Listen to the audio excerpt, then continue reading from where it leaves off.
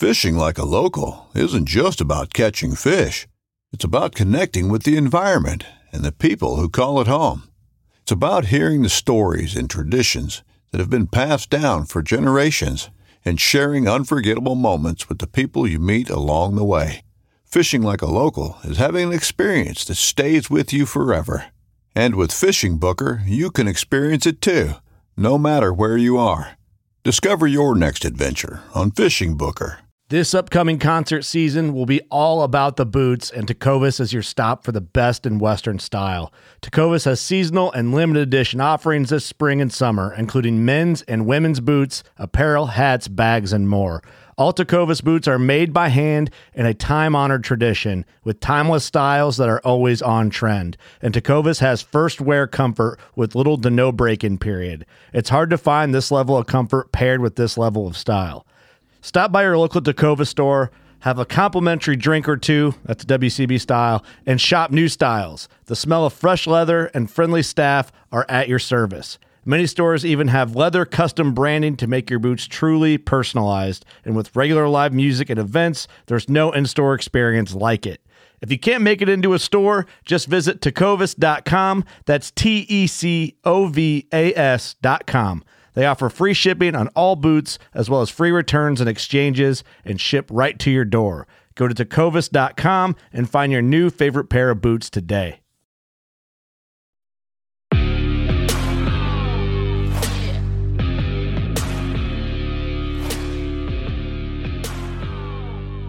All right, everybody, welcome back to another episode of the Bowhunter Chronicles podcast, brought to you by Huntworth. Huntworth brings you quality hunting clothing and packs at a price you deserve. Check them out at huntworthgear.com. And guys,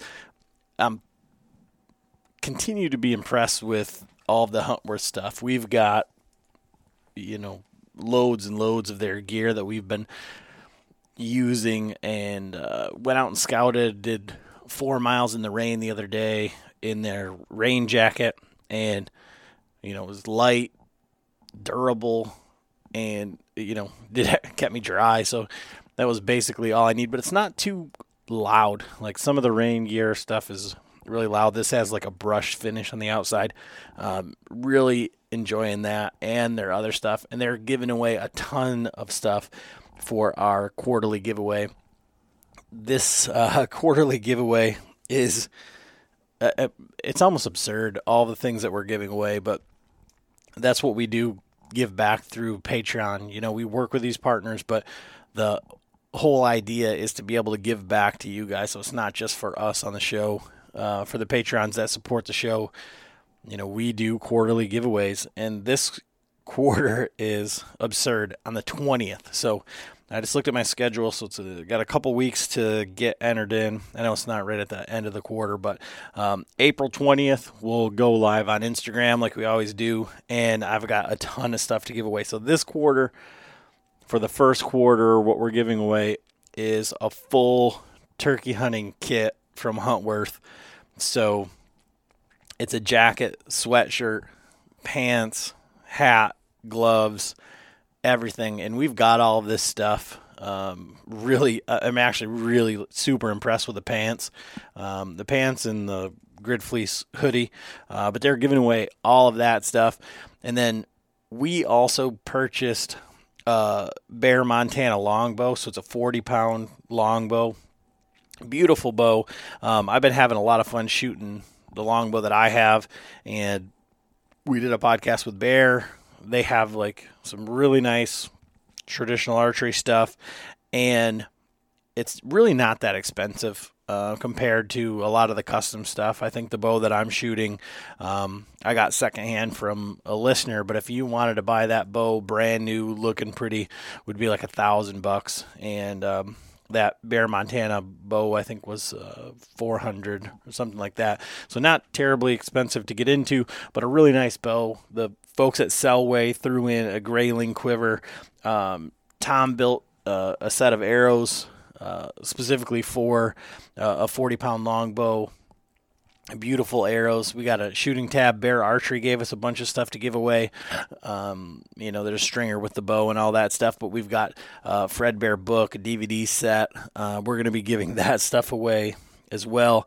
I got a Mystery Ranch Bino harness to give away. Our friends from Zinger Fletchings are giving away another set of the Zinger Fletchings. John's going to be using their 6 Fletch. I finally got him to actually shoot some, and they put some together just specifically for using the big guillotine-style heads. John's shooting the Magnus Bullhead this year at turkeys, so he's going to be using those to steer. We're also working with Lucky Buck. Put some of that out at our property in the UP, where it's legal here in Michigan, and already got deer finding it. They're still getting snow, so every time the snow goes away, the deer come back in, and then it is a blizzard, and I don't see deer for a few days. But they're already finding it, already hitting it, and so Lucky Buck is giving away either a bucket of their Lucky Buck mineral or some of their perennial seed. So you can check them out at luckybuck.com. And then Spartan Forge, we've been working with them for the last 2 years. Spartan Forge is artificial intelligence for the deer woods, and that was like one of my go-tos all season last year. And their imagery, I can't say enough about it. It's incredible. They're working on right now getting it up on the website so that you can look not only through the app, but you can also do it from a desktop. And they've got 2 different updates. Bill has gone online and said, look, this is what's going on. We've got an update coming here in the next month or so, and then nearer to deer season, we're going to have another update. They're always looking for feedback. That's another thing that we love working with these companies that are actually listening and wanting feedback to say, how can we be better? You can check them out at spartanforge.ai. You can use code Bowhunter to save 25%, but they're giving away a 1-year subscription to Spartan Forge, and that's predictive deer movement. So basically it's saying that collared deer studies and all the data that's available put into this artificial intelligence algorithm says that during these conditions in your area, these deer move in these areas. So if you're going to be near bedding, if you're going to be full range, so bed to food, if they're going to be everywhere in the rut, all of that is on there. It's got a full-on journal. You can put all your information in there. Again, great deal with Spartan Forge, but that's what we're going to be giving away, all that stuff on April 20th for our quarterly giveaway. If you want to get in on that, you've got a couple more days. You can go to the link on our Instagram, click on the Patreon link, or you can go to patreon.com/Bowhunter Chronicles Podcast. You can go to our website, Bowhunter Chronicles Podcast, and just click on the link. And it's like, 17 cents a day if you want to support us. And that money goes for all the hosting, all the stuff that we do here. And, we do as much as we can to give back to you guys. And, we've got a Marco Polo group. We've got the Vitals Live, just did a great episode with Joe Miles and Andy May. You guys can get in on that and kind of be on some of these live webinar things. And, some of your hunting personality, some of these guys that are on the podcast, you can pick their brains. And all of that is things that we do to give back to the Patreons. But if that's not for you, not a big deal. We appreciate you just listening to the show, showing support, and go ahead, tell somebody else about it, leave us a review, subscribe, all of that stuff. But man, we just appreciate it. I know you're going to like this episode. Fun one with the Bowhunter Chronicle, or the Bowhunter Planet guys. Fun guys, Dave, Jamie, and Tim. So leave us a comment, let us know, give us some feedback. And as always, thanks for listening. All right, everybody, Adam back with another episode of the Bowhunter Chronicles podcast. And tonight we have what I think is like one of the OG content creator type people in the bow hunting space. We got the fellas on from Bowhunter Planet, Dave, Jamie, and Tim. And I don't know if you guys want to introduce yourselves so they get the sound of your voices and all of that. But we'll kind of let you kick it off from there. Yeah, go ahead, Tim.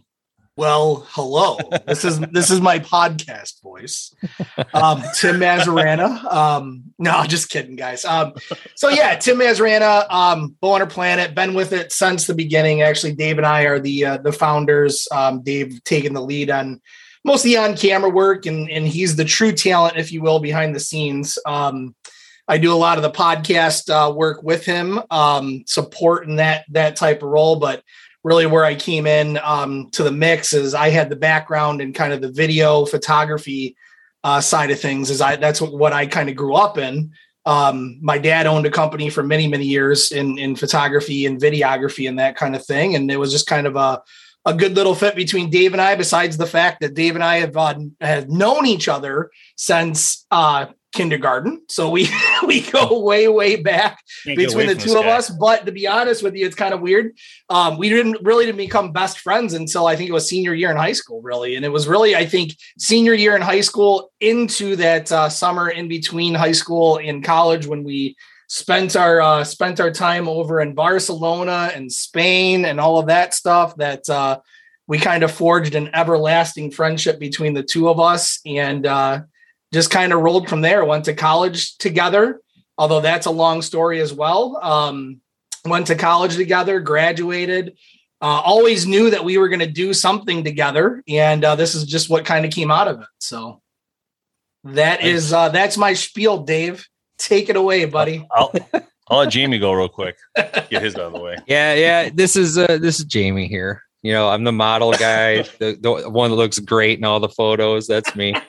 I went to a rival college than these two guys. Thank God I didn't go to their high school. There's a lot of stuff coming out of that town nowadays. But no, in all seriousness, I met Dave in 2010, 2011, somewhere in there, yeah. And then the wife was like, "Yeah, my new friend has a husband that hunts." I'm like, "Yeah, sure he does."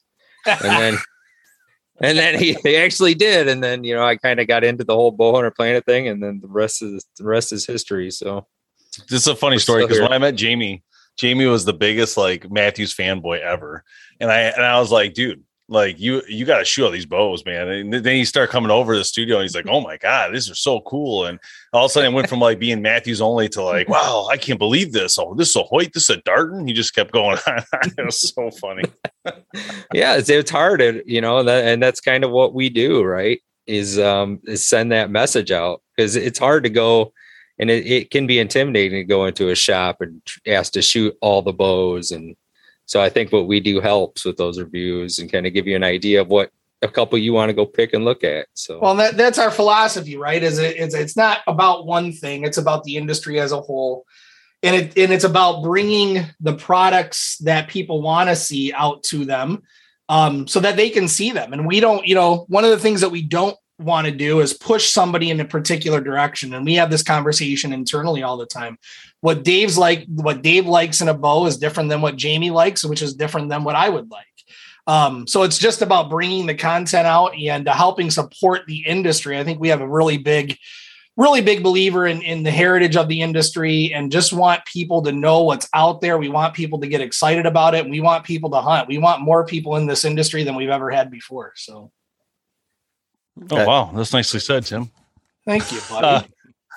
So Dave Thomas, the funny part is I heard Tim talking about the original Bowhunter Planet, but the funny part is that I actually didn't want to be the talent for Bowhunter Planet. I was actually always assuming we would use other people, but then I realized there was no way to do this without one of us having put our face on this. There was just no way. It was just time wise, someone would always have to be filming something and doing something. So that's kind of how that happened. But I have never wanted to be the face of BHP, to be honest, but I unfortunately had to do it, because if I didn't, then we didn't have a chance to survive, period, at the time. So, but it's been nice, because what I love about BHP the most, to be honest, is just the community, the working with the companies, working with other brands, doing promotions with companies. I just think it's a lot of fun. And we've always been the kind of company, for the most part, that is a non-exclusive company. And we've done that for a lot of reasons, mainly because we just don't want to discriminate against any bow brand just because they sponsor us. Another one wants to sponsor us. So we never really allowed them to do that. And we've been asked years and years. And so what we would do is give them hunt shows that we could, dedicate back in the day. We haven't really do that anymore, but that was how we were kind of helping with that, where we could dedicate a brand. Bowtech's done a few over the years. Darton's done a few. Hoyt's done a few. So we were able to help those companies with some sort of content on the side. But the thing about us has always been just, it's more, about solo hunting, filming by yourself, and, not really a full production, what you would see on these major networks. That's not what we ever were trying to be, in that sense. But the other thing about Beach B that's fun, I love the most about it, is we don't compete with anybody. So like there's really no one who does what we do, and there's no brands that do the same concepts as us. The people who do bow reviews are usually pro shops now, or big shops like Lancaster and all those, but we're not really competing versus those guys. It's not in our intent, nor do we care. So it's kind of nice, like, to just not worry about it. And the sponsors we do have and the companies who support that Test Live show, they don't care about numbers per se. They care more about the right people putting, their fingerprint on certain things. And that's what I love about this industry. It's not always about volume. It's not always about, who's the biggest, Hannah Barron out there, who's getting millions of views. It doesn't work that way in this industry. That does help. Don't get me wrong. That does sell itself in different sections, but for the most part, most of the industry people, they want to believe in you, and they want to believe in what you're working on as a whole and how that contributes to the sport and heritage of archery. So from that perspective, like, on the objectivity side, like, when somebody sends you something and then you're like, well, this is kind of garbage or whatever, like, how do you deal with that and then still, like, honor the company? Because, it's really easy. Like, for a bow, for example, I don't know how. I think that's probably got to be one of the more difficult things to do. And I don't think that any of the bows are like junk or whatever nowadays. But at the same time, like, you're not going to like the same thing in a bow that I do, that Jamie does, that Tim does, right? So for you to say, like, to be anything other than just to, like, read the specs and shoot it and show people, like, how do you say, maybe steer somebody one way or the other without being specific or, like, biased or whatever? If Jamie's a Matthews fanboy, every Matthews that comes through the building is going to be like, greatest bow ever. This one's longer, right. This one's shorter, but still good. Yeah, I think we try not to do that, right? And I think at least when I'm helping do the videos, I'll emphasize things that I like, right? Like, I don't like bows that jump, that are just that fast anymore. I'm getting old. I like bows that lock in. So if you see me review something and it's locking in the way I want it, I'll talk heavily about that, because it's something that he's not going to sit there and bash it if it doesn't. No, I mean, if it jumps on me, I'm not going to be like, this thing's a piece of junk, I wouldn't use it. Some people like that, right? Because I've had a bow in the past where it gave me target panic because it jumped so much. I just stopped using it. And it happened to me as well. Took me a while to get back into it till I found something like, say, like an Elite, where it locks in and forever and you don't have to do anything. It takes that jumpiness right out, and it took my target panic away. Yeah, and I think that's the point, is that facts are facts and opinions are opinions. And what we try to stay away from is negative opinions. And to that point, Adam, is like, what I like would be different than Dave, would be different than Jamie. So even though I might have a negative opinion of a certain aspect of a bow because I don't like it better than something else, that absolutely does not mean that somebody else would pick up that bow and think it's the best thing in the world. Right. So I think the key is we try to stay away. I mean, we try to be positive, right? That's the key to it, is we don't try to lock in on anything negative. It's just about that positivity, and creating, good, factual, positive content that people can rely on to say, okay, Dave reviewed this. I'm going to go to the dealer. I'm going to check it out. And then when they get it home, it's exactly what we were describing it as. Right. And I think that's really what we're after when it comes. We always push people to go shoot the bow, because, everybody shoots a bow. It feels different to everybody. I'm pretty open about talking on the show about ones that really fit me right, but again, I tell people that's me. That's how it fits me. So like for me, for instance, I love short bows, and I don't make any secret of that when I'm talking about bows. I did a bow review this year, battle of the short bows between Bowtech and Matthews. And to be honest, they're both just amazing bows. Like, you could literally shoot either bow. I could close my eyes and they could hand me each bow. I would know the difference, but I assure you, they're both like unbelievable when you pull them back and shoot them. One of the focuses this year for me was always going to be, what can I do different in the mid range and low range? Because I wanted to be able to cover more of that section that people can afford, and not the premium as much, that where people are like, oh, that's cool, but I can't afford it and I don't want it. So one of the things I focused on this year for what I was working on, I was doing a lot of work with bear archery because bear has a lot in that middle range. And that was the heritage of Fred Bear, where he created the whitetail hunter. He created a bow that people could afford, that people could get to the store and buy. And so to me, that was important because I thought, man, that's a really strong message. And for Bear to today, to this day, have price points that people can afford are very important. But to answer your first question, from my perspective, the things I look for first in a bow are issues, errors, mistakes, things that are broke or cracked. If something's not right, I call that manufacturer back and we have a conversation about it. Like I had one where the cam was coming off, the strings coming off the cam, and it has to be reworked. And so I had a conversation with that manufacturer about that and ended up sending that bow back, and that bow never even came onto the show. And so we don't usually put bows on the show if there's any issues or anything like that. We had one crossbow years ago fire by itself. I mean, just fired. I mean, no, there's a bolt in there. Yep.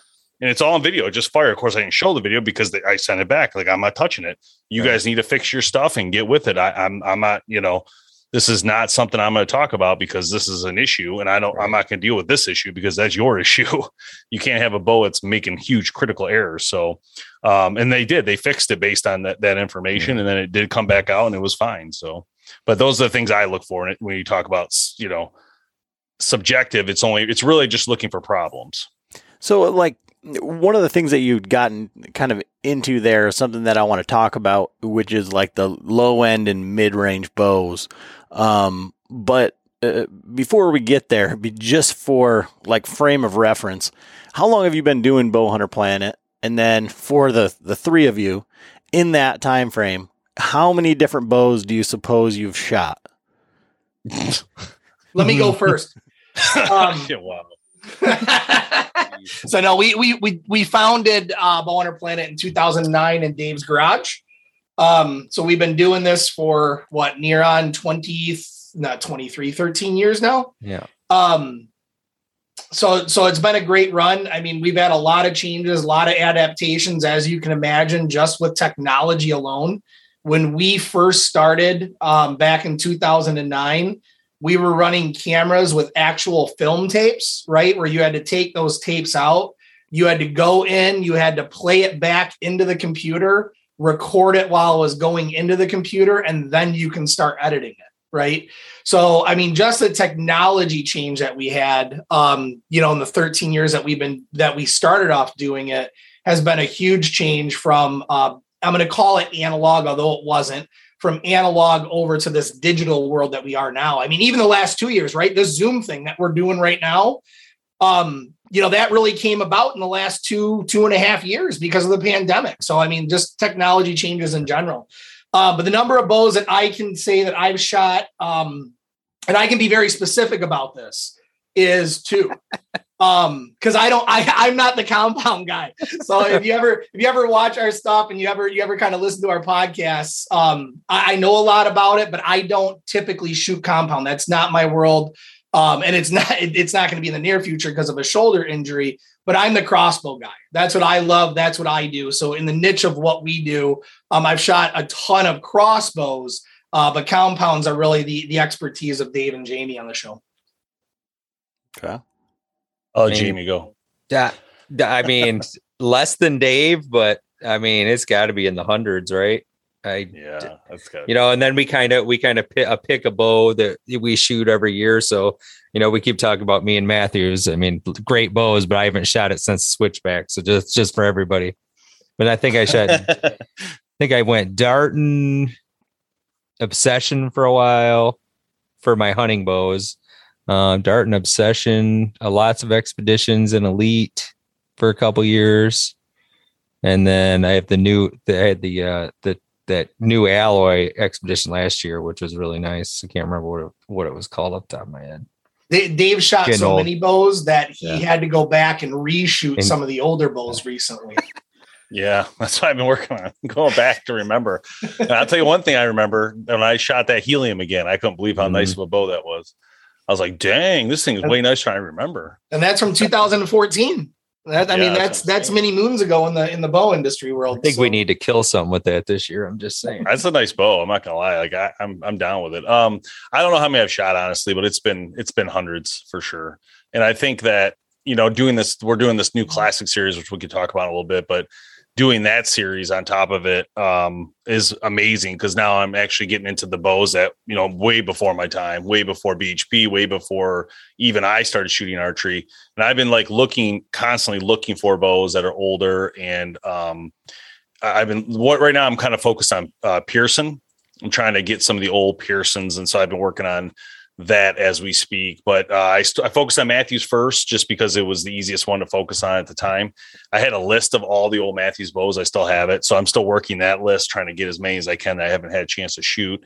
And then I focused on bear for a little bit. I'm gonna go back to bear later, because I got some really cool ones on my show. Same with Bowtech. I got a ton on that one I want to show. So overall it'll be a lot of bows by the end of the classic series. That's for sure.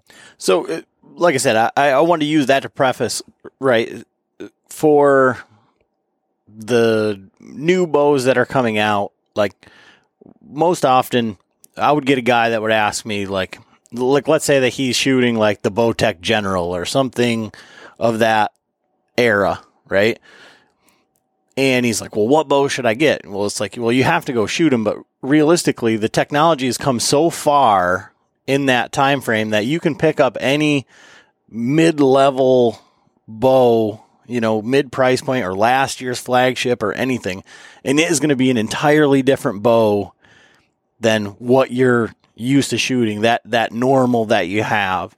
So in that mid-level price range or whatever, like, what bows are out right now that have really impressed you from, let's say that like $500 to $700 price range? Because right now, you talk about flagship bows and guys are saying, well, I don't need that, or I can't afford that. I mean, that Carbon Levitate or whatever is like $2,000, like, and that's bare bow without anything. And it's like, and there is a faction of people that won't buy a bow, or will look at it and say, well, that bow is not even $1,000, like for bear, like their flagship bow is like $999 or something like that. Like, well, how can that be a flagship? It can't be as good as the $1,500 Hoyt or whatever,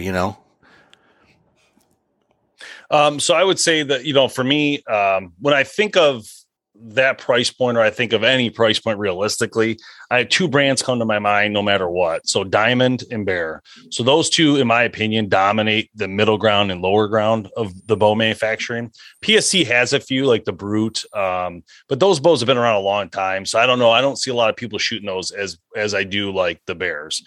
So the Bear launched a bow this year called the Alaskan. So that would be a bow that, it's a pro shop bow, meaning you have to get it from a pro shop, and it's around $530 bare bow with nothing on it.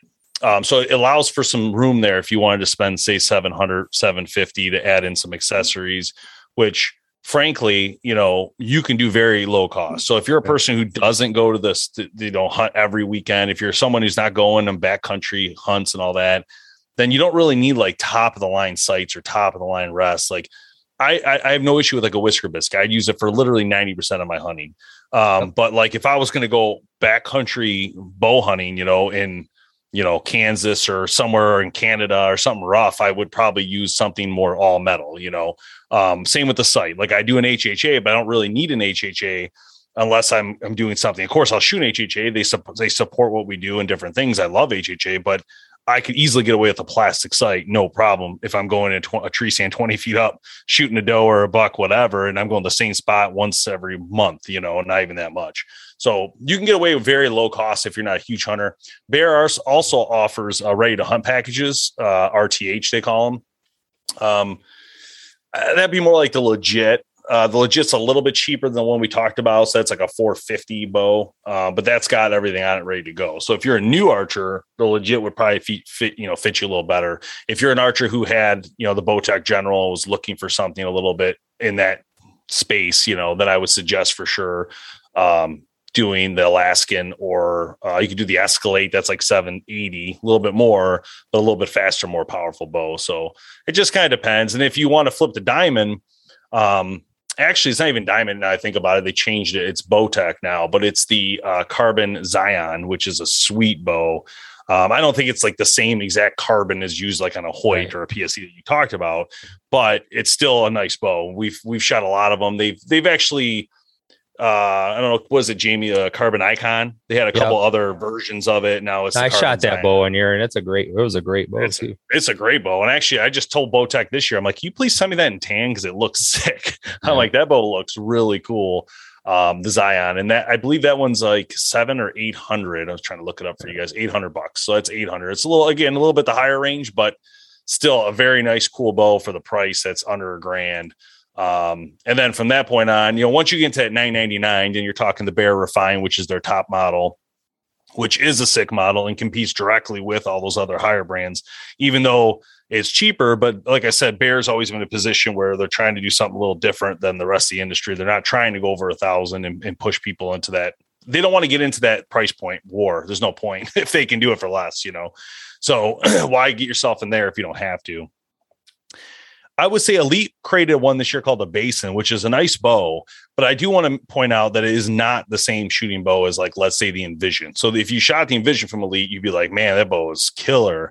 But the Basin's a nice bow, not taking anything against it, but it's definitely not the same feel of shooting. That bow, I think, is around 600, 700 right in there. And it's a nice bow though, but it comes as a package too. You can get it as a ready to shoot package. They call it RTS. And that's a good bow too. But I would definitely recommend shooting the Envision if you're looking at an Elite, because it is a very, very nice shooting bow.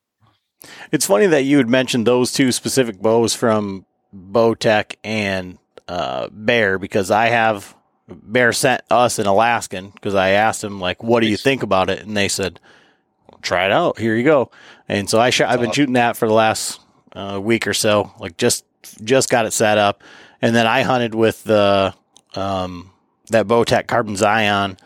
And before that, I had, and because that's where I live, right? So going to ATA, that's hilarious. Years ago, I shot every single bow that was there, and the Carbon Icon in the comfort setting was an incredible shooting bow for basically $0 compared to everything else. Carbon bow, and that's the one thing with this Alaskan that I've already noticed, is that I didn't realize how much I liked a carbon bow just for the fact that it's not cold to the touch. Like, now shooting, it's just completely different. But before that, I shot that Diamond Deploy, and then I shot Carbon Knight before that. And it's, basically same riser, but that Carbon Knight would rip your arm off. And it was just a violent cam system there. But I think that's where many people struggle, is because, we often talk about, all this cool stuff. I mean, I'm surrounded, just like you guys are, sights and freaking stabilizers and all this stuff, and you got to try it. And, but what does somebody really need, right? That's what it always comes down to. So, like, Jamie, I'm going to ask you this, because you said that you're shooting a different bow every year. Right. And do you think that there is a benefit to that? Like, everybody, it's all cool, and you listen to all of these podcasts and you watch all the videos, and that one looks nice and everything like that. But do you think there's a benefit, or do you think that there's been years where you're like, man, if I would have had my old bow, this would have not happened, or it would have been, Right. So I think there is a big benefit that you can kind of see and appreciate what every company can do, and you're not kind of pigeonholed, just like we talk about fanboys, which, I would have tried anything, but actually getting it in my hands and trying it made a huge difference. Right. I do think that we really need to just do stuff like that. Right. We can't pigeonhole ourselves. We learn different things that we like about bows. Like Dave loves grips. Right. And he's, because it's different for us. Right. And I try to look at from a consumer, because before I met these guys, and people might get mad at me for saying this, I wouldn't buy a new bow. I would look for a nice bow that was 2-3 years old that I could put some new strings on it for half the cost and do it that way. Right. It's all about what you can afford to do. And if you want to try an old carbon bow, and you can't afford $2,000, you might have to wait a couple of years and then try it. But I think it's a good thing that I've seen all the different ways that carbon came up. And just like, I remember when Obsession came out and how cool all the patterns were and how fast they were. right? And it just seeing how companies have grown, kind of level off, then this company shoots up. So I think it's pretty cool to be able to do that. I think we're lucky to be able to do that. Yeah. From a consumer standpoint, however, like for us, I feel like we're in a very interesting and fortunate situation to be like, we get to look at all this stuff and like, it's like what we nerd out about, right? And you want to go like, oh, look at that, look at that, look at that. And I think in some ways that's in good and bad is contagious, where it's like people think now they look at their bow and they're like, oh, well, I need a new one and I need a new one. And I mean, there's guys that I know, and I mean, like guys it seems like in my family that will buy a new bow every year, or new stuff every year, and they won't kill anything with it, or they won't even hunt half the time as they thought they were going to. And then they're looking at like, what do I need to buy new for this year? And it's like, well, I didn't even think you gave that a real shot, No, I mean, that comes across too. I'll jump in real quick. It's like sometimes, when I think maybe when, this is all over, when we're old men or whatever, I'll probably have the same bow for 5 years at a time, because then you're learning it. It becomes a part of you, right? We're just so used to, sometimes we get a new bow. I go shoot it for, 20 minutes, and then I got to go hunt with it because I just got it at the last second. I got whisker biscuits on there. I throw a peep on there. We're good to go. As long as it's coming in 20, we're okay. But we do lose out on getting to make that bow a part of you, which, that's probably a good thing. It's interesting that we're talking about this, because no more than 4 days ago, Dave and I were talking to Josh Jones, who owns a pro shop out in Washington area. And we actually asked him this question, right? Like how many comparatively do you see people buying bows every single year over year, or do they hold on to them longer? Right. And that was actually, a big part of the conversation that we were talking about. And he said, no, I mean, in all honesty, most people will hold on to their bow anywhere from 2 to 3 years and as long as 5 years before they're looking to get a new bow. So I think for most people, they're not buying new every year, but he definitely said there's certain guys that will, but that's a smaller population out of the bigger population of guys. And I think for the same reason, Jamie, I think some people look at new stuff, new tech, that it's going to help their hunting. But I think to Jamie's point, you have to get used to with any sport, you have to get used to your equipment. You have to feel comfortable with your equipment.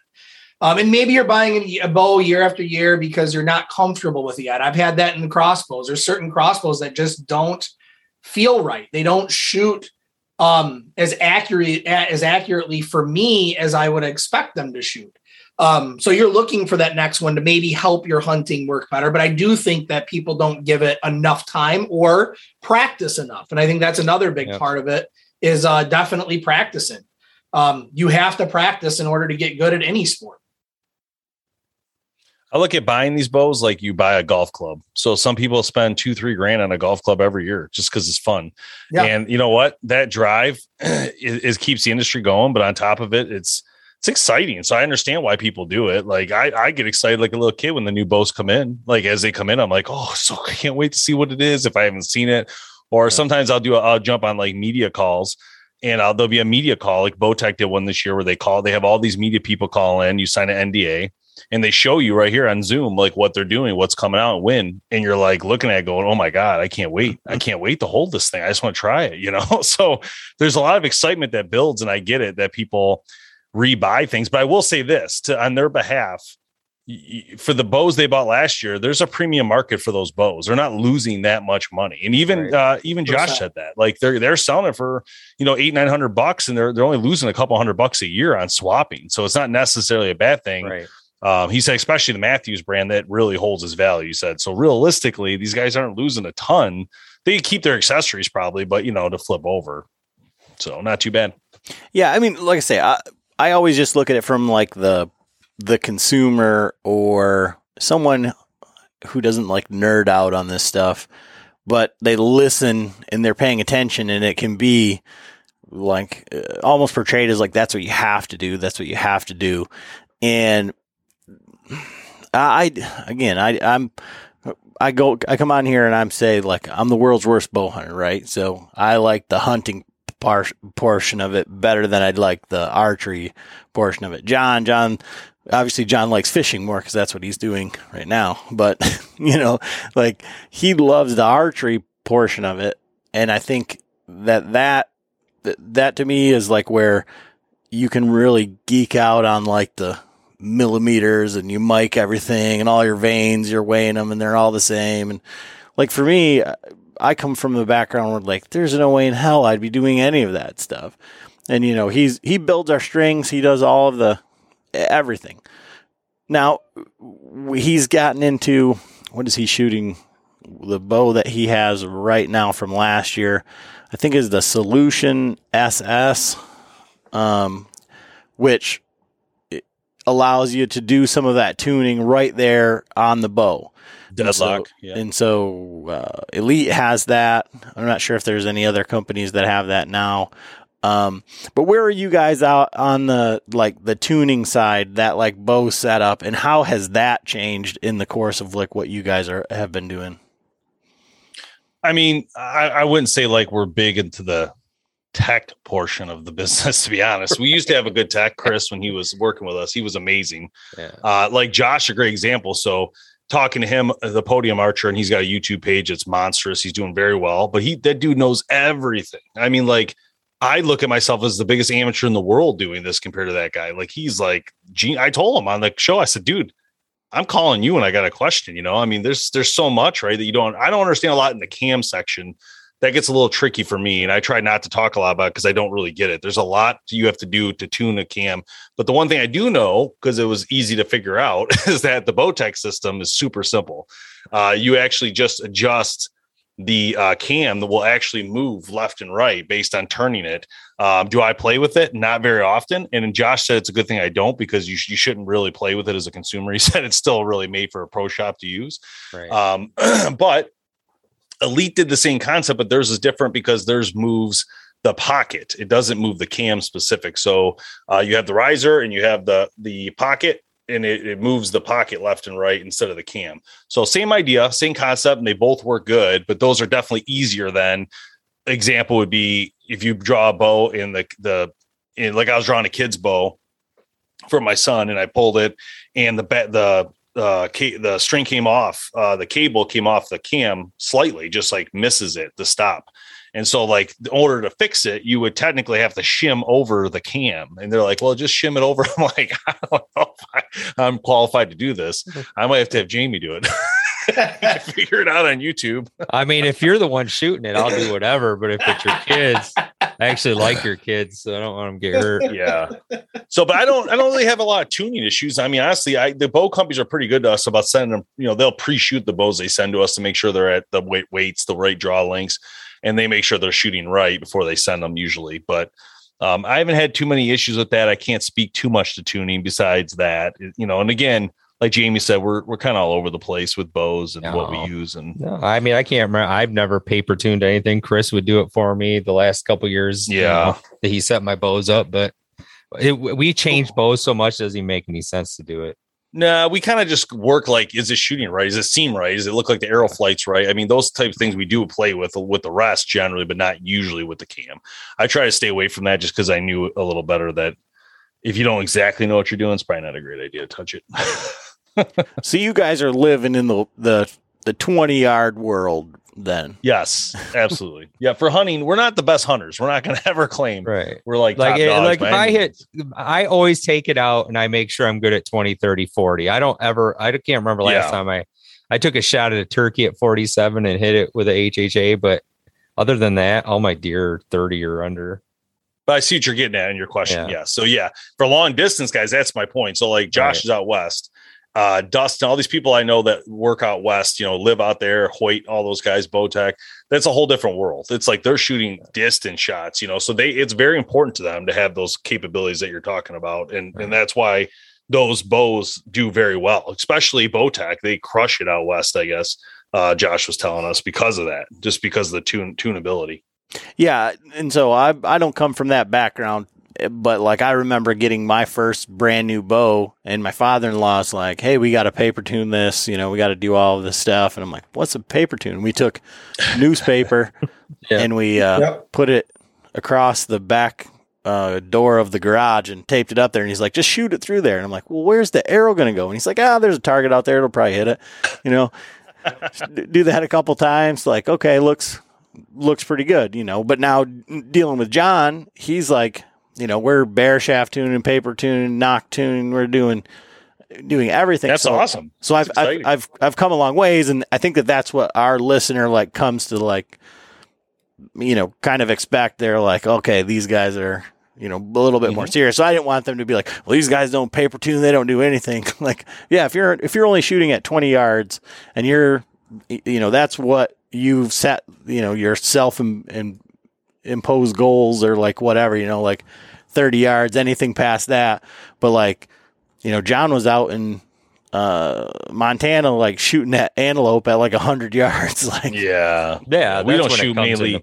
I don't even think we have many spots past 20 yards, to be honest. I mean, most of our stuff's pretty Michigan based hunting. It's not like crazy stuff. Now, if we go on any travel trips, I usually then consult with some of the bow techs in the area to make sure I'm good. But that's only happened once that I've had to do that.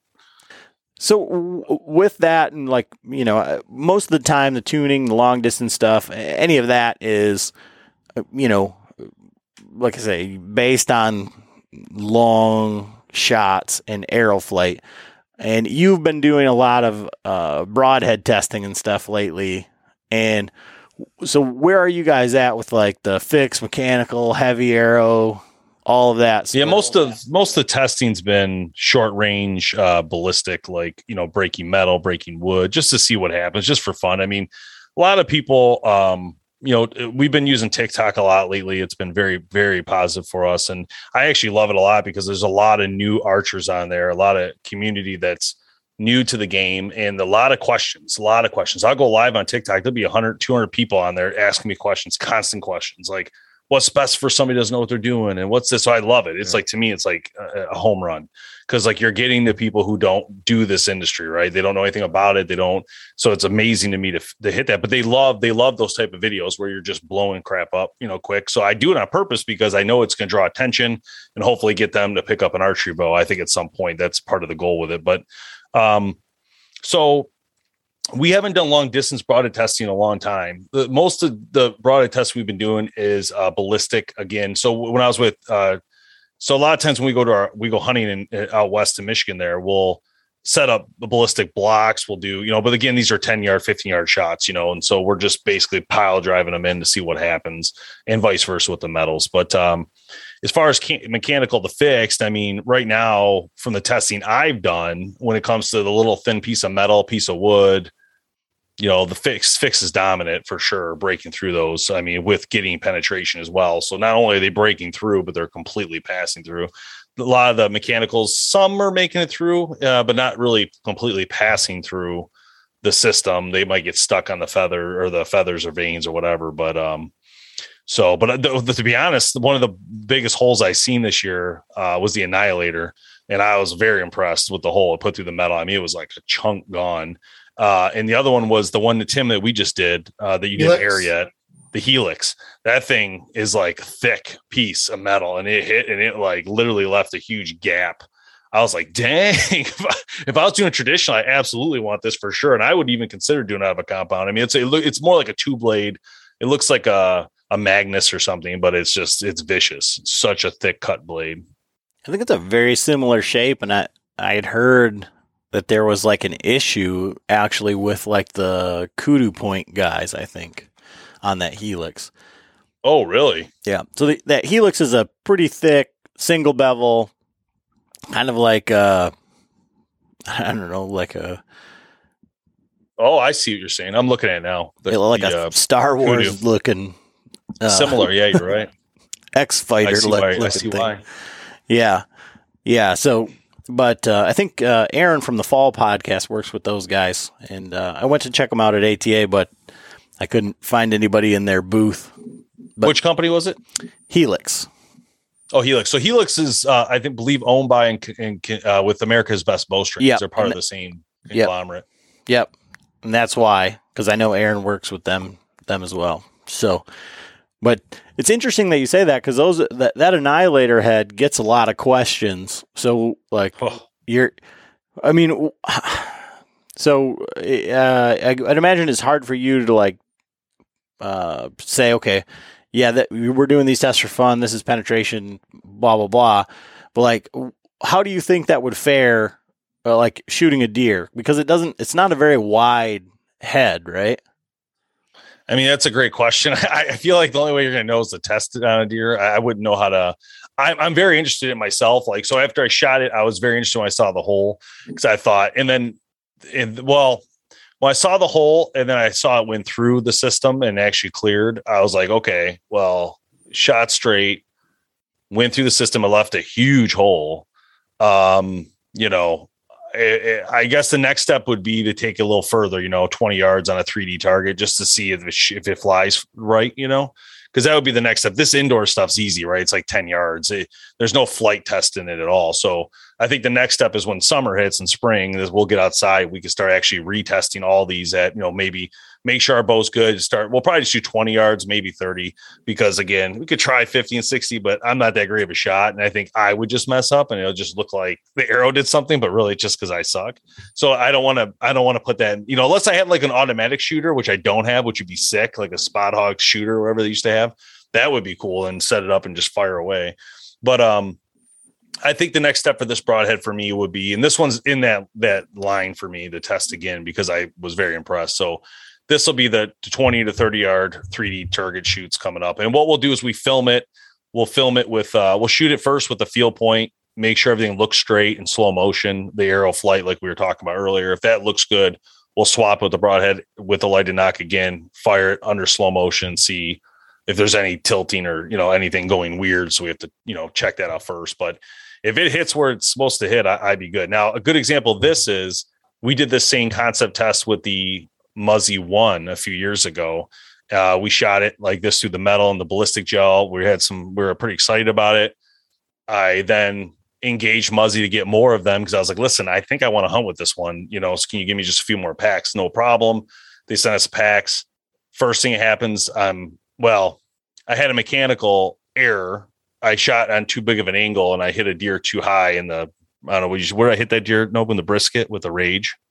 It didn't go in very far at all. Yeah. So I was like, dang. So then all of a sudden I got into this mode of like, all right, forget mechanical, I'm back to fixed, right? So then I went back to this Muzzy 1 that day. I started shooting it again after it was in my mind. I already had them. And I was like, I'll start shooting these again. Let me just retune with this and make sure everything looks good. And it did. And I went out with a crossbow that night and I shot a doe at 46 yards, just cleaned. I mean, it was like right through the heart, hit the heart, went right through it and right through the whole animal. And it was a perfect line of, like, you could see the light go off and it was just a perfect beam right through the heart. I was like, whoa. And then we got that one. So then I was like, you know what? I'm going to use it with my compound. So then I think it was, I don't know, was that year I shot that buck too, Nobu? Later? Yeah, it was. It was a couple, might have been the same weekend. Yeah. No, maybe not. Whatever. Anyway, there was a nice buck that came in and he was in a different spot in the morning. So I moved, and that night he came back through and I had that Muzzy 1 on and I smoked him right in the lungs. He went 45 yards and dumped. I mean, it was like, so that one checks off for me. That one's done. So in that situation though, let's say that it is one of these TikTok hunters or these guys that are starting out, and they, found you on TikTok. Now they're listening to this podcast and they listen to that anecdote right there. So in that story, why would you ever switch off of that Muzzy 1 if you were not sitting on an office full of 700 other heads? I don't know. Why did I use it? Oh, yeah, good. No, why would you ever move? Like, so from a new hunter's perspective, like you said, this Rage didn't work for you. It was mechanical. You had issues with it. You were happy with the penetration tests and everything that you'd done with this Muzzy 1. You went out, you shot 2 different deer, killed them. They only ran X amount of yards. Couldn't sing any higher praises.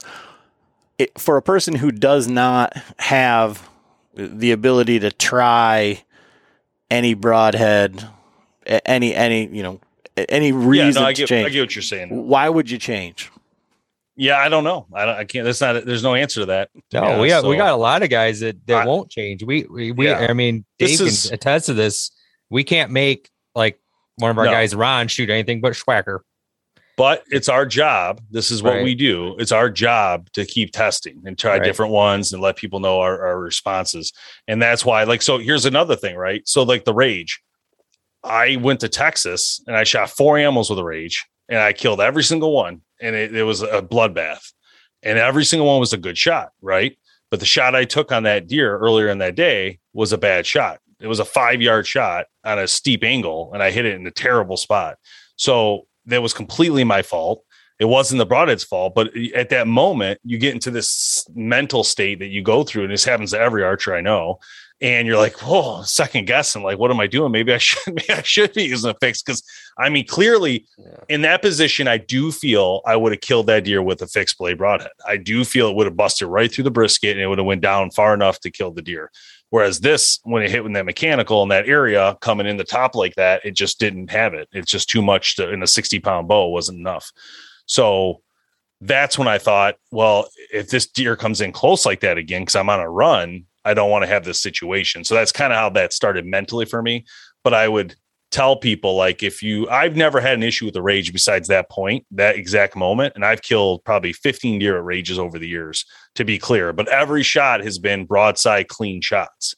So I've never taken a quartering away or quartering at or anything like that. This was probably the steepest, hardest shot I've done. I don't know about you, Nopum, but for me, that's kind of how it's been. Right. And I mean, you're going to have to test stuff out one way or another. And I know broadheads are $30-$40 a pack.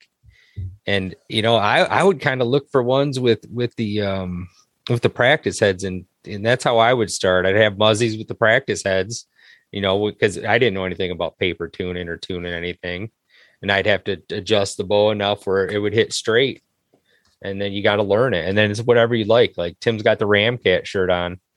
Like I shoot everything right with what we do, and the Ramcat's always on, and that's a fixed blade, and I love. The truth is, though, there's a lot of good blades, right? That's what I was gonna say. I don't think there's a wrong answer here, and I know we talk about mechanical, and I even bring up the question a lot: mechanical versus fixed.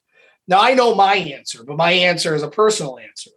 My answer is, in my mind, maybe it's superstition, maybe it's not.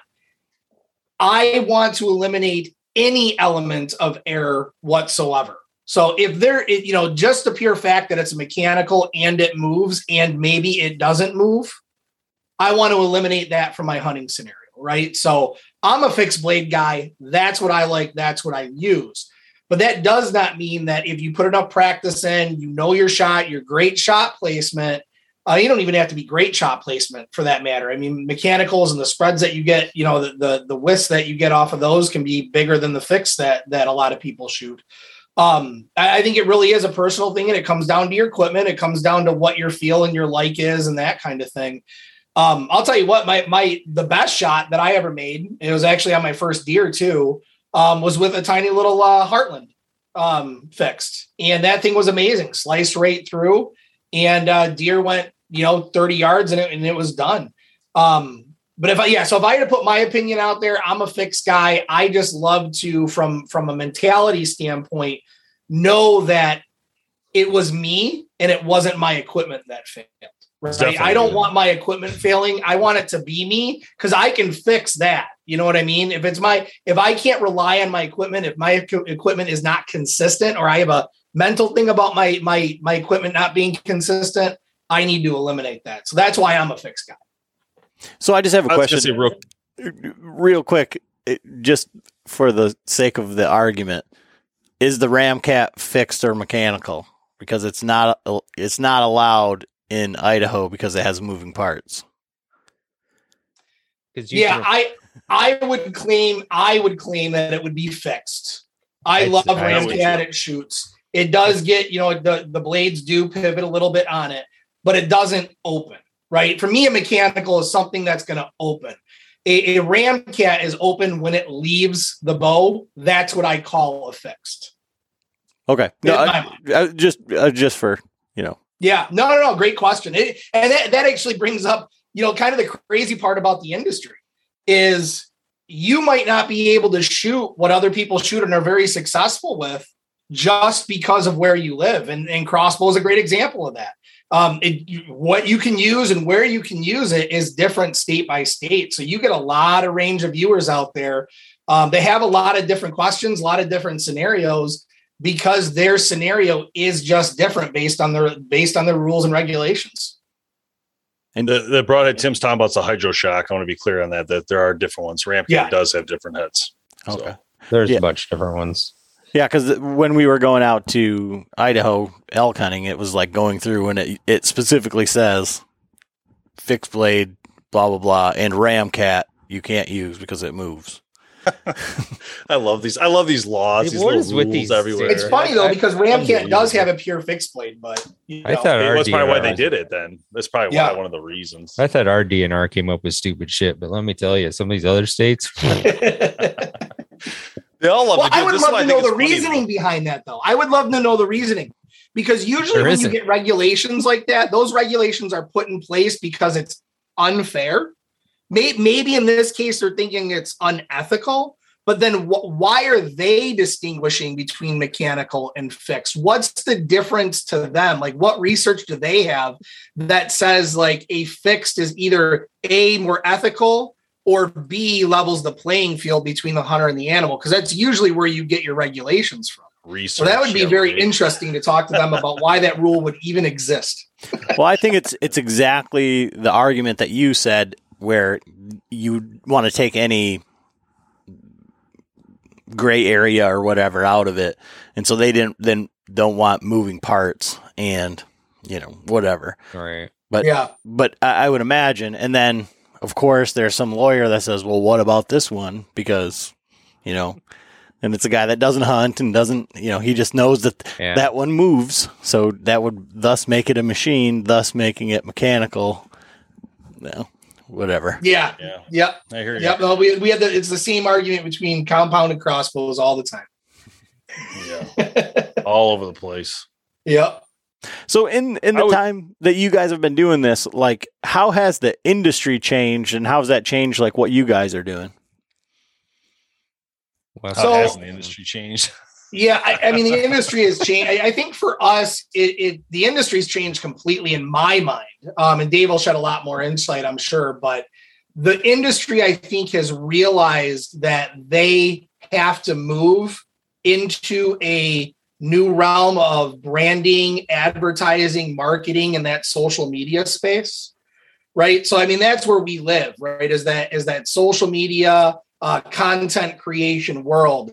And, 2009 to, I want to say probably around 2016 or so, it was a struggle to get companies to realize the power of social media and how social media could help, their brand and bring their products out and that kind of thing. And it took a long time for them to come around.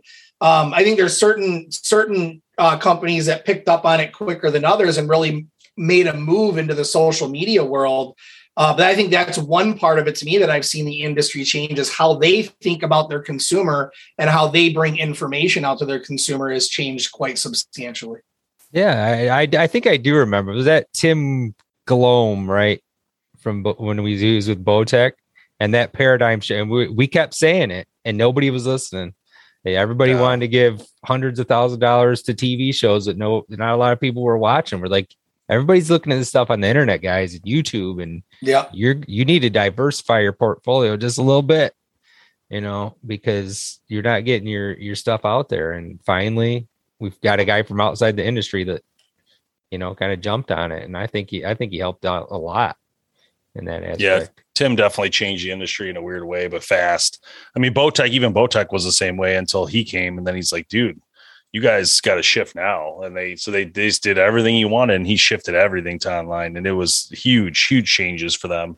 And it was a great thing. I mean, they've done so much better because of his guidance and he called me, I'll never forget it. He called me and said, hey, you guys own that Bowhunter Plant website? I'm like, yeah. He goes, I'm calling from Bowtech. How do we get in on this? I'm like, what do you mean? It was like, whoa, that's not normal. Wait a minute, they're calling us. Me. No one calls me and asks to do something. It's always me calling them, right? So it was a total shift, and after that, it just kind of shifted dramatically. But at that point, I don't think we even really did a lot with Bowtech, to be honest. We'd done work with Hoy at that time and Matthews and different brands, but not specifically Bowtech. They had always given me the cold shoulder at the time, and so that's what was nice about him coming in, just kind of bringing in some fresh air, new ideas, things they haven't looked at, and that was a cool shift. But for us, some of the cool shifts, first off, going from TV to internet was a huge shift that happened, like Tim said, around 14 to 16, right there, it started happening. I'll never forget, I got a call from PSE years ago, and they're like, we're starting this Bow Madness or Bow Blitz website, and we want you to push all your people to it. And it was crazy. Like, and then they did it for a year, then they shut it down. So that was kind of the start of like they're thinking that way, right? But they just didn't want to manage it because people don't think about the management of anything, right? Like even your podcast, right? It's like, who's going to manage it? Like if you're not there one day, who's going to do it? Tim and I just had this conversation the other day. I'm like, hey, I can't make it to one podcast. Like, well, who's going to fill in, right? So there's like this, you have to have a setup to where someone can manage it. And then it's like, do you got to pay for that? How's it going to work? I mean, there's a lot of work to it, I guess. And no matter what it is. And I think these companies realize they didn't want to do it all themselves. And so they started reaching out to get more exposure through our network and do stuff with us in different ways. And we've always been wide open to all the brands because we thought the best way to build archery is going to be to work with whoever wants to work with us. It was never about money or, how are we going to do it? We don't need the money. Like none of us have to have BHP to survive. We're fine. And when it comes to that for us, it's always been like, well, how can we keep doing this, have fun doing it and help the industry grow? And if, however that goes, it goes right over the years, but it's been a long time and a lot of phone calls, a lot of conversations, a lot of great people in the industry. The hardest part for me in the industry is just when people come and go. So when you have people leave, like let's say Bear Archery, the marketing person leaves, goes somewhere else, and I have to start over with the current marketing guy to kind of shed light on it's easier now than it used to be, but shed light on what we did last year and how it can help them and why they should do some stuff with us. And what I'm finding happening now, because I've been doing it too long, is that the people who leave are calling us to do more stuff, but different brands, which is crazy. So all of a sudden now you're adding I got a call the other day for something that's like nothing to do with it's just like an outdoor, I forgot what it was. It was like, it's something completely different, like hearing aids, but for hunting, but they're hearing aids and it's mostly a gun thing, but they actually help you in the field because I guess you can hear the deer coming. So you can do opposite effect, like use them for archery because you can hear things coming closer if it's allowed, obviously in your state, but so that was interesting, but they're like $3,000 a pair. I'd hate to be wearing those with Jamie eating Mexican food the night before sitting out in the woods, man. I probably hear you a mile away. Yeah, but some of these guys are every year or two moving around, moving. Oh yeah. It's like, there's people that leave, they go to gun companies, they go all over, man. I mean, one guy went to Benelli. I mean, it's crazy. And then, but I worked with his dad. I mean, before his dad passed away. That's what I'm saying. It's like crazy. Like 13 years has been a long time. And you get to know a lot of people in this industry and they don't really leave the industry. I'm starting to find out. Most of them try to stick around in some way, shape or form. Yeah. So where do you think then the industry is headed? Because like with the lack of the ATA show, last year, the digital one, and then, this year the attendance was like zero. Like none of the major bow brands were there. I think Bear was there and Athens and PSE was there. G5 I think went. Yeah. I think. But G5 was there, yeah. But that was, compared to, say, 5 years ago, the show has been nothing. I mean, it's been on a steady decline. And so what do you think is happening within the industry that they're saying we don't need that anymore? Or I think the simple answer is the pandemic happened. And the pandemic happened in a way that forced these companies without the ATA to find a way to survive. And I think that's a big part of it. They can do all that stuff. And I'm going to say this, and I love the ATA show, and I don't want to speak bad about them in any way. But I think the one thing that they could do to improve it is to open it up at least one day to consumers. And I think that, with it being a dealer driven, and and I get they're an association and that's kind of what they built themselves on. We had big numbers in our videos when we first started going. So we were one of the first companies that started going and started videotaping the new products and putting those products up online. Right. And we had a huge amount of interest in people seeing the new stuff as quickly and as fast as possible. And so I think that that's kind of where like the ATA and I know they don't want to do it, but I think they kind of need to level set with, if they want to get numbers up and they want to get more interest in ATA, if they have consumers that actually go at least one day, I think that would help. Number one, but I think the industry is going to survive. They're going to figure it out, with or without the ATA anyway. And they have the last 2 years, and the ATA does a lot for the industry outside of the show itself. But I think they've had to out of necessity. We talked to a lot of companies over the pandemic years in regards to what they were doing and how they were doing it. And I don't think there was a single company that we talked to that didn't say we are investing more and more into our dealers than we ever did before, because without our dealers, we don't survive. And our dealers need to survive along with us. So they spent promotions, they spent, they did all this different stuff to help drive people into the dealers so that they could drive the industry forward through what was happening. But that's a long-winded answer to my first, couple of words there to say it really truly was the pandemic that pushed all that. But I think prior to the pandemic, you were even seeing that, the November prior to, say, 2019 for 2020, instead of releasing their new bows at the ATA show, now they're doing it online, and now it's a race to get your next year's bow. And that was pre-pandemic. And then even you're right. And even pre-pandemic, they like removed, half of the press or increased the prices so that there was like half of the people that were there. Right. Yeah, I think the industry kind of, I'm going to throw it back to the whole social media move, right? And how companies are really moving and have been moving to more, digital, online-based social media to push their products. I feel like that really came because the companies realized that the dealers are going to buy the bows that their consumers want, right? So the companies from what I know, started releasing the bows as quickly as possible in these big events online because they wanted to drive that consumer need for it, that consumer desire for it. So that when dealers went in the ATA show and they're signing their deals and they're buying their bows, they're hearing from their customers as to what they want to buy before they get there, right? So I think it was a way for the industry to show the consumers what they have so that they could, have their dealers have good, accurate information in regards to what their consumers are wanting, what they should be purchasing. Yeah. I mean, the answer to the question is the pandemic was the igniting. It was like taking a match and throwing it in a field. It was what everybody hoped for. They didn't want to go to the show. This is not something they want to do, but they didn't have the guts to not go. Everybody else was going. And if you didn't go, you had a chance to lose all these sales, right? But this gave them all the opportunity to work together to get out of it and not have to pay all these fees all the time and all these advertising dollars and all this stuff, especially when they knew the dealers would buy direct from them and through their own dealer network instead of have to go there. So I honestly think it was just a match waiting to ignite. It just, they didn't know what to do. Like, how can they get out if everybody else is there? You don't want your competitors to go if you're not going to go.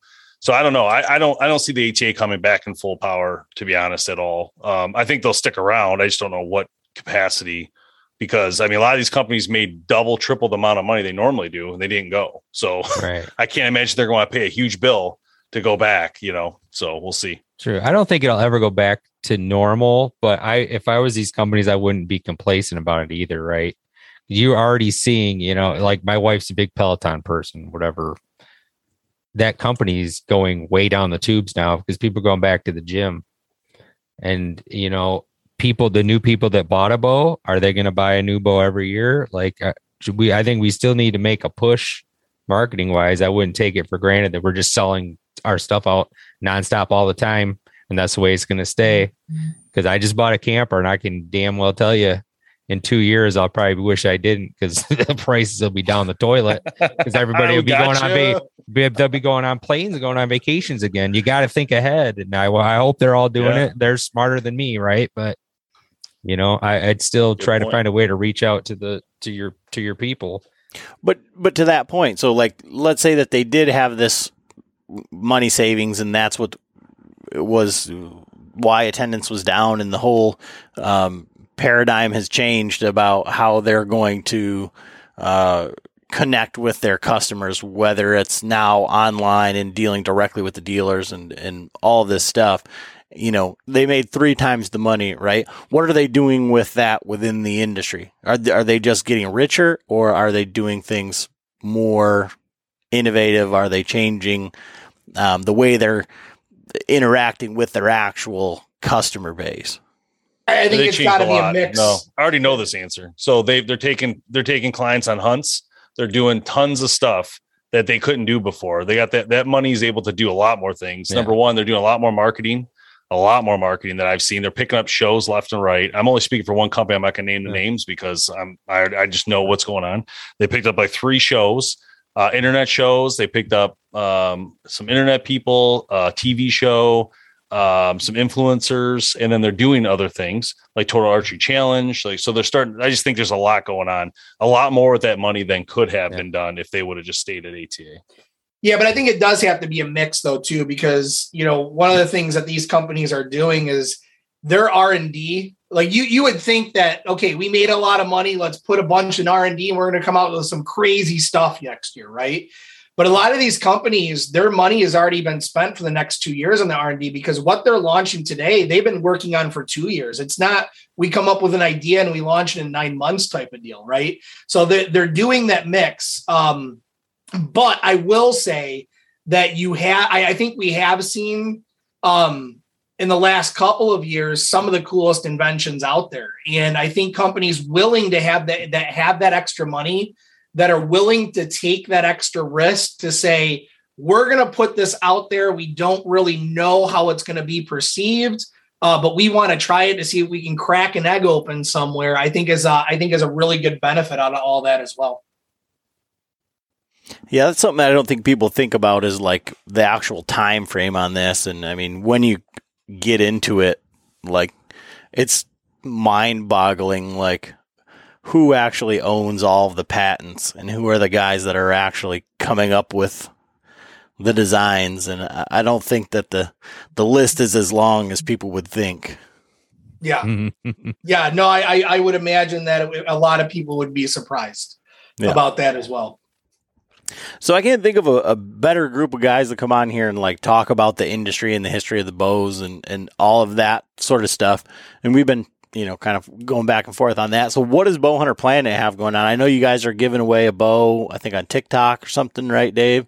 And what else do you have going on, like within the Bowhunter Planet realm? Yeah, we just been focused a lot on the Test Lab show, and inside that show, we've been doing the classics version, which is a lot of fun. I've been spending most of my time on that, and then within that, I've been working on a lot more reels and TikToks and YouTube Shorts. I'm just trying to build those platforms and get them going. Like I said, I thought it was really cool. The TikTok community tried to build the YouTube one a little bit more, but it's a lot slower going. And I think that's because it's just not new community. It's just like the same community that's always been there. So I think that's part of the issue with that side of it, but still working on it, trying to learn stuff from it as well and build both. Then we obviously focus on our podcast. We've been, Tim and I have been really hammering out a lot of episodes with that, just trying to get guest on after guest on. Like, we definitely have you on soon here and get that going. But, just getting everybody else's perspective on what they do in their industry and what they do in this industry and how they're making it their own. It's just a lot of fun to learn all that and see what other people are doing for their, content and what they're doing to work on things, whether it's a pro shop like Podium Archer or, yourself with a podcast of your own, things like that. And I just think it's interesting to see the differences. But the classics version, real quick, is just it's a really cool version of what we're doing, because it's like really stepping back. And we teamed up with a couple different bowstring manufacturers, Gas Bowstrings, America's Best Bowstrings, and A3 Bowstrings have been helping us restring and recable all of those bows, which is great. So we'll send them 6, 8 at a time. They'll redo them, send them back. and we'll get to work on them because a lot of them are just messed up, dry rotted, and they're old. So that part's pretty cool. And then for the bow giveaways, we are giving away an APA bow on YouTube coming up at 50,000 followers or subscribers. And then at 100,000, we're giving away a Bowtech SR350. And then on TikTok, we're giving away a Diamond Atomic, I think it is, at 150,000. And then at 200,000, we're giving away an Elite Basin RTS package on TikTok. So 4 bows total.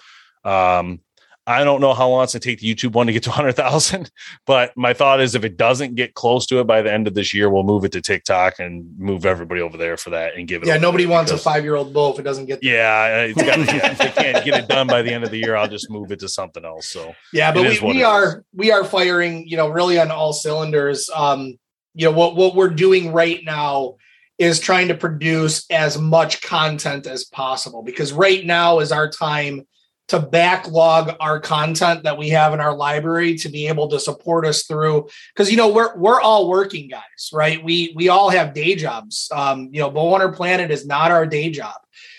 So we try to get as much content as possible, as quickly as possible, so that we can take the time with the family. We got turkey season coming up. I do a lot of camping, all that kind of stuff. So we try to get a bunch of content loaded in as early in the year as possible. So that way we can use that content and can spend our time at that point posting and editing and all that kind of stuff.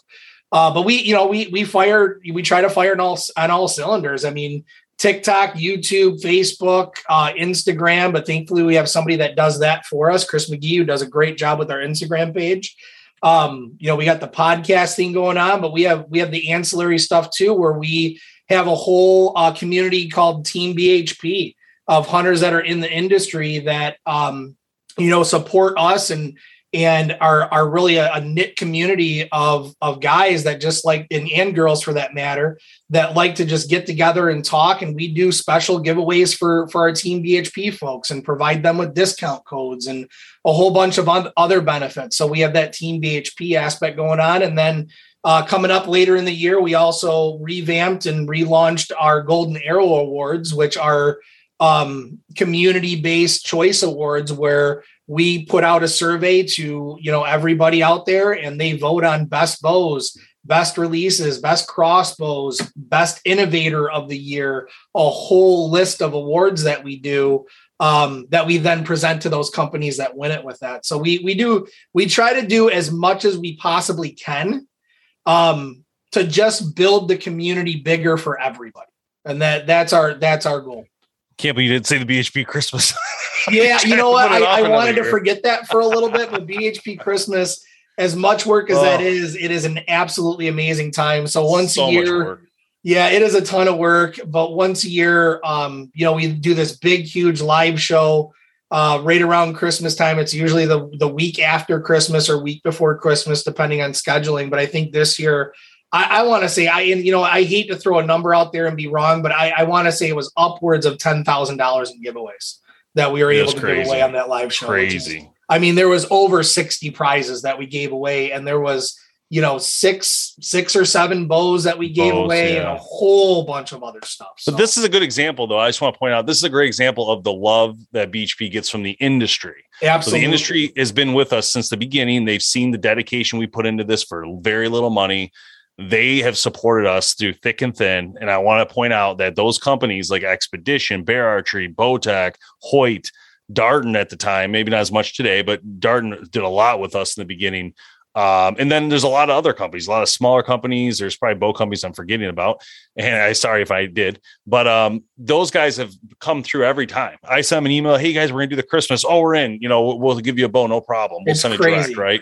It's amazing. Like how easy it is because of the fact that they know we're here to help. They know we're here to support this industry and grow the heritage. So that's one of the things that I love that part about it. Like, I love that we have that ability and that they trust us to do it and do it right. It's just amazing.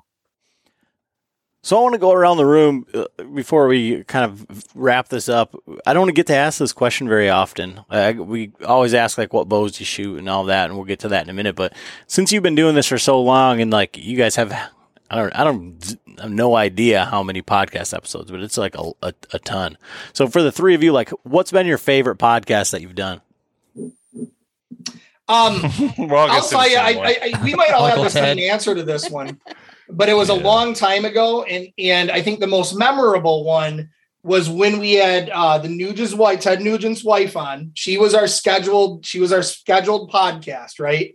So we started talking to her, and obviously Ted has to come up at some point. So we start talking to Ted, we start talking to her about Ted, and she just turns to us real quick and says, "You guys want to talk to him?" Like, I think that was one of those, like how in a podcast, awkward silence is like the worst thing in the world. I think there's the one time it wasn't necessarily awkward silence. It was just really. And we all just looked at each other, which felt like 30 seconds. Like a bunch of little schoolgirls. But then Ted jumps on the phone, and it was just a great time. You can't stop Ted's mouth. You can't stop, what's going to come out of his mouth. So funny. And here we are, just all gathered around a table, recording this thing. We're all trying to hear it. We're all trying to talk. And it was just I think that was the funnest one.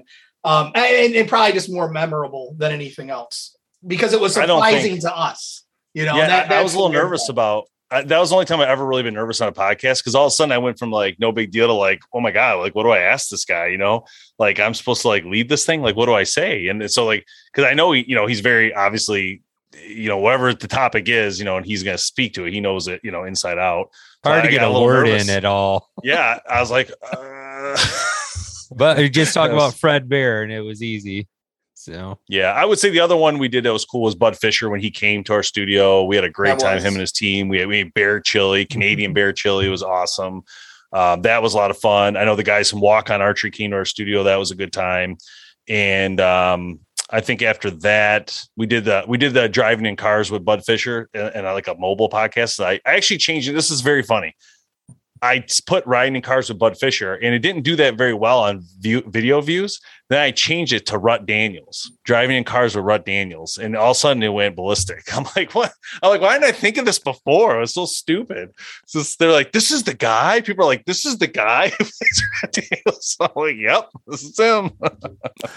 Oh, that's but otherwise live feeds with like Bear Archery, Bow Tech, those have been really cool and really interactive. Expeditions coming up, we're doing with them coming up. And their team, I don't know what it is about them and Facebook, but their team has Facebook down. Like when we do a live feed with them, there'll be 200-300 people live watching. It's unbelievable. Like way bigger than anything we've done when we do it with Expeditions. Pretty cool. Yep. That's interesting with the Ted Nugent one, because I've listened to a lot of his podcasts, and I'm pretty sure I listened to that one that you guys did just after you said you were talking to his wife and it switched. But doing this, and talking with so many different people and so many different, like having those awkward conversations or like whatever, and just trying to make it work. Like when someone goes off like completely 100% on a tangent for, 20 minutes, and you're just like, what do you do? Like you can't interrupt Ted Nugent. Like I couldn't imagine like putting myself in that situation. No, it was wide open. Let him go. Yeah. It's funny is we do a live podcast every year at the Woods and Water Show in Michigan, and we didn't do it last year. We're coming back this year, but every year we do it, and then we play when we're not talking like this. We end up just playing the old versions, and we play the Ted version. Not kidding, not exaggerating. We're playing the Ted version. All of a sudden, there's like 100 people standing around our booth, like looking for Ted. This is hilarious. We're like, what the heck? They're looking for Ted. Like, where's Ted? People are yelling, and we're like, he's in this back room, which he wasn't. Then this lady comes up I've never met, and she goes, where are they? And I'm like, oh, they're not here. This is pre-recorded. She goes, because Shemaine's my best friend from high school. We went to Troy together, Troy Athens, and all this stuff. And she called her. She called Shemaine right there on the phone. She's like, oh, they're playing your podcast right now. It was so crazy. I'm like, this is nuts. Oh, that sounds like a lot of fun anyways. I mean, to have cool. The interaction from the crowd and all that sort of stuff. Oh, yeah. Oh, so funny. Yeah, there was a moment in time where we were doing that where there was near on 100 people because we started giving away, just merchandise. We let kids and spin a thing, little kids. Yeah, but at one point we just started throwing some stuff out to the crowd, and it was just I swear I thought we would have needed security at the end. I thought it was in a concert. I'm like, people are like all like this, like a whole bunch of people, and we're throwing shirts like a cannon. And like these people are like going nuts. They're like, I'm out in the crowd with a microphone. Like, who are you, sir? Where are you from? Yeah. The coolest thing though, I got to say with all of that stuff are the kids, man. The smiles that they have. And, it's really cool to watch them, get something free, but also, there's been a couple of younger archers that have come up that have, thanked us for what we do. They listen to it. And that's kind of the cool thing is, we don't get a lot of feedback, in day-to-day online. Obviously, everybody wants to type online and give you their feedback, whether it's good or bad. But when you go to an event like that and they're like, guys, thanks, man, I listen to your stuff all the time and blah, blah, blah. That's really cool to see in real life. And we don't get to see that enough. So doing shows like that is really fun. So let's, again, around the room, like, what are you guys shooting? What bows are you shooting this year? And like your complete setup from broadheads, release, or I don't know what you use, Tim, like a glove. Yeah, I'll be honest. It's a little bit too early to tell. It is, yeah. I don't have one yet usually. I won't make my decision typically until sometime in July or August after everything's in. We know what we have, we know what we're doing. Because some of the stuff that we're giving away for giveaways, and we come up with ideas to do with different stuff. So we're kind of fluid this time of year.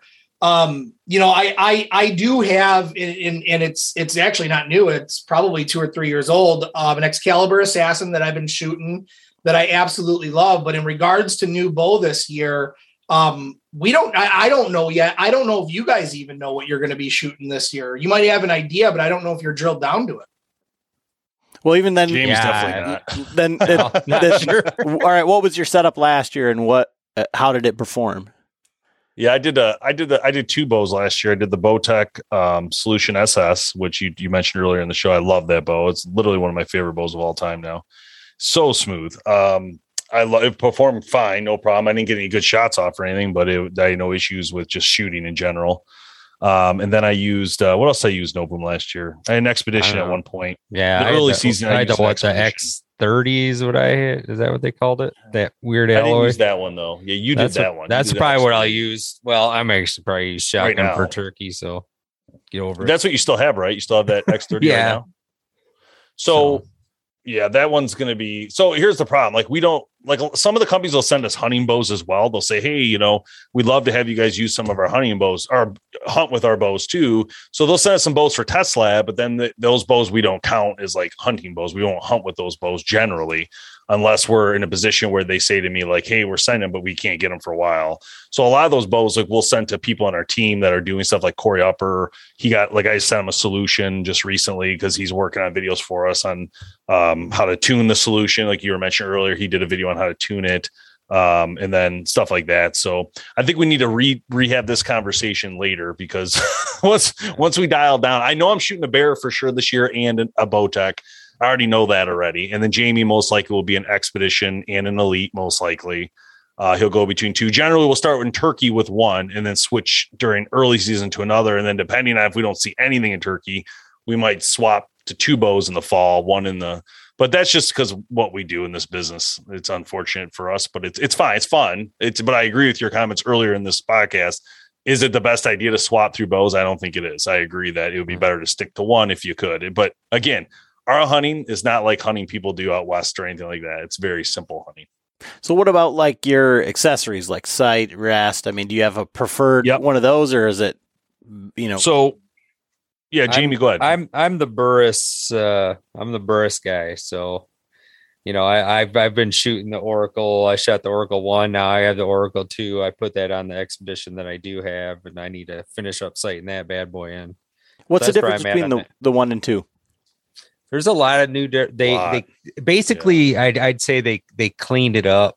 It's a solid housing. It's easier to sight in. They fixed the lighting on it, because it was a little bright when it kind of got to dusk. So if you are like a mule deer hunter, now you can get up to like 4 points of reference. So that means, I mean, you're accurate out to 100 yards. I mean, they put everything that you wanted, that you thought, I mean, it was great at the Orca one, but all the little things that kind of were like, they fixed them. Yeah, So, but we are blessed from that standpoint to be able to use that and a lot of other equipment in Michigan that you can't, right. Burris like, isn't legal. Like they can't even use it in their own state. So right. That tells you something. Yeah, I remember when the one came out, and that was about the same year that the Garmin site came out. Right. And I mean, we within the podcast talked about it, and the Burris was a much better product for glare, for battery failure, right. There was just so many things that Burris had going for it over the Zero or whatever Zero, it was. Yep. Right. Well, I heard the Zero got a little better. It's very good now. Yeah, I just shot it, and then I'm going to take that. I'm still a little hesitant about that piece of glass being in there between the glare and fog. I'd have to see that personally, right? Because you never know until you're in the elements what that does. But maybe they did something that took care of that. But that'd be what I'd want to see. Sure. But, and so I generally use an HHA for me. I like HHA optimizers, Tetras. Generally, that's what I'd be using. And then we all use Cobra releases right now because part of a test lab deal we did with them. So and honestly, I only use Whisker biscuits anymore. Yeah, me too. Because halfway through the season, something's always coming loose, and I'm out in the field and I'm buying a new one. So now I just leave it on there. That's typically because Jamie sets them up in the first place. No, even Chris messed one up. Throwing him under the bus, throwing the professional archer. Yeah, Chris isn't around throwing him. Yeah. Yeah, he doesn't know what he's doing. He does. It just came loose because I actually shot it a bunch that year. That's a terrible statement. I actually shot it a lot. I mean, we live in the city, right? So, no, it is. We don't shoot every day. It's just the way life is. But indoors. Well, indoors like 5 yards. 18 yards. Good for form, but yeah, exactly. Well, guys, this has been a blast, and I really appreciate you coming on and just cutting up. And I think, like I said, that stuff about the bows and the price points and all that stuff, those are questions that we get a lot from guys that are either like looking to upgrade a bow or looking to change. And I think that and your insight from the industry side of it is invaluable because you're kind of coming at this from the same point as we are, as like you're trying to you're passionate about, bow hunting, archery, all that stuff. And you're in the unique situation and coming at it from a standpoint to kind of try and help people ultimately at the end of the day. You guys aren't, we all gain from all of this. Of course we do. Otherwise we wouldn't do it. But, it isn't like, what more can we do for ourselves? You're ultimately, trying to put the viewer, the person that follows along to get that information out there for them.